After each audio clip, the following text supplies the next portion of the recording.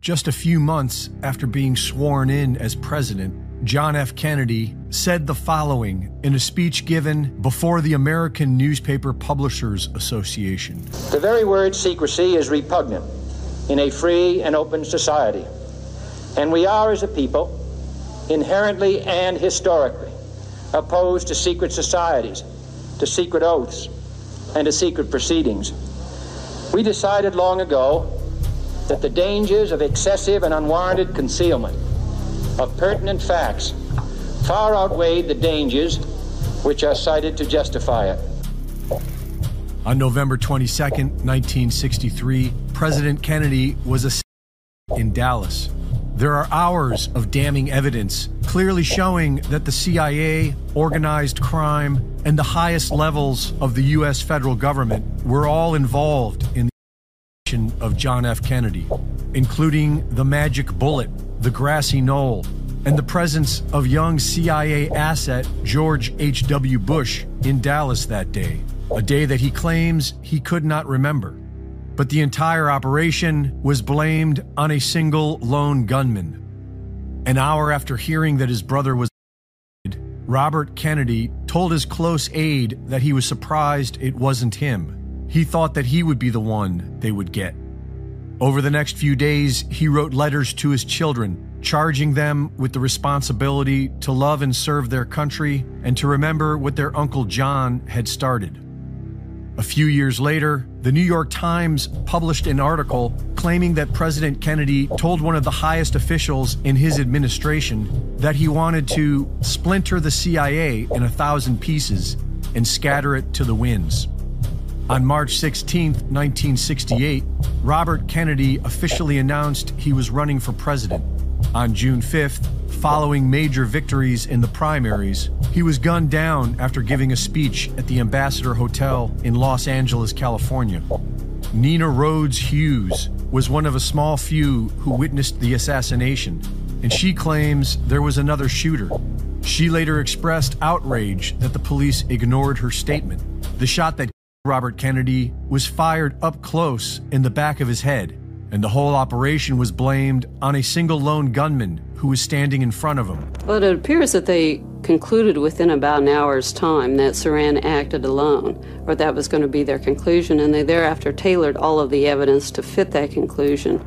Regicide is the ritual killing of a king to memorialize a subversion of power. And while the Kennedy family is as greasy as the rest of the swamp, the two brothers stand out like mythical kings. Aside from Dr. Ron Paul, who said we need to get rid of them completely, nobody in government questions the crimes of the CIA. While promoting a book on television in 1978, a young RFK Jr. referred to American politics as a one-party system and his father and uncle's demise as an occupational hazard. In March of 1999, John F. Kennedy Jr. had a meeting to plan a run for the 2000 U.S. Senate election against Hillary Clinton. 4 months later, he died in a fatal plane crash with all the telltale signs of a cover-up. Recently declassified documents show that Lee Harvey Oswald, the alleged lone gunman in the JFK, was a CIA asset.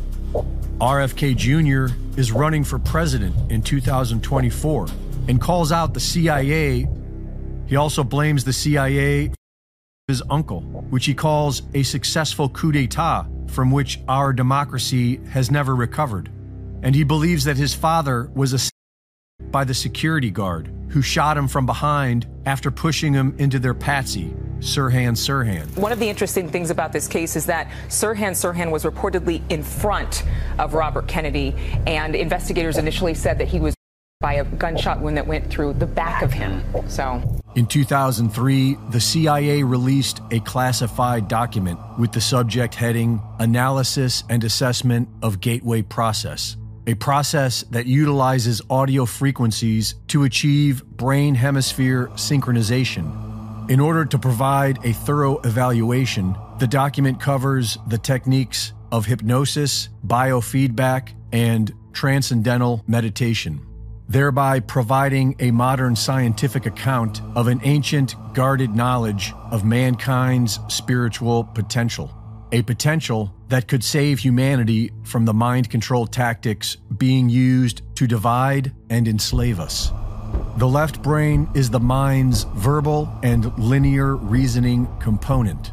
It categorizes and assigns meaning to incoming stimuli and passes this resulting information to the right brain, which is non-critical and accepts whatever information it is given without question. The left brain is the ego mind. It operates on autopilot and can be easily swayed by external stimuli. Most of us are unaware of this because we naturally tend to identify ourselves with the ego. We think that the ego is who we are, but in fact, it is just a part of our mental processing.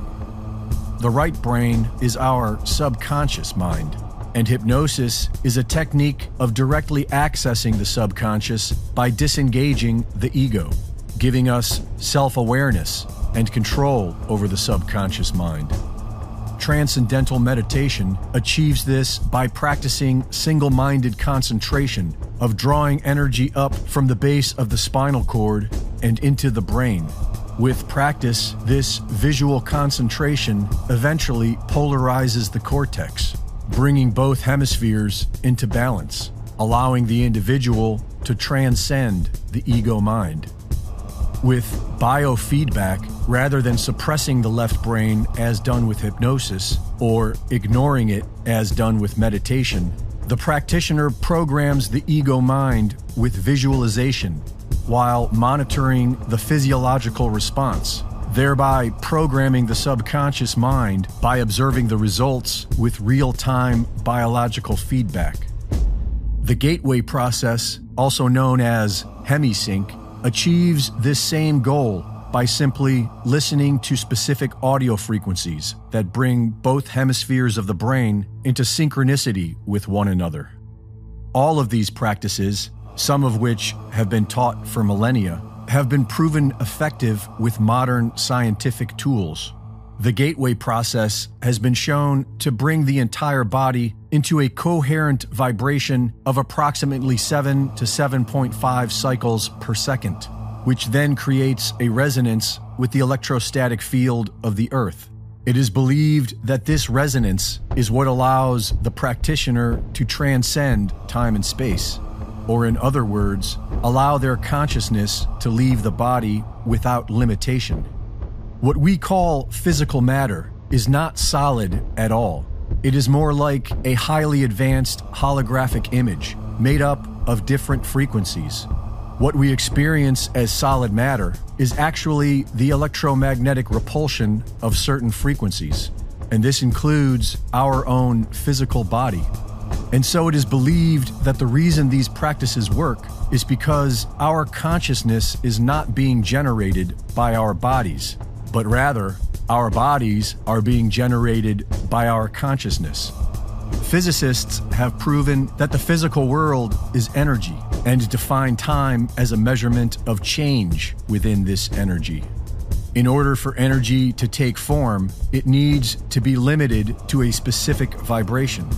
Energy at rest is uniformly extended without limit. It is everywhere at once. This is why humans are able to remote view, which is a term used by the military for their psychic training protocol, wherein they teach an individual to transcend space and time in order to gather information remotely. And this is how Mr. Guy Savelli was able to drop a goat from 100 feet away with his thoughts. But most importantly, the suppression of this knowledge is how the government is able to program your subconscious mind for you, without you even knowing it, and control what you perceive to be reality.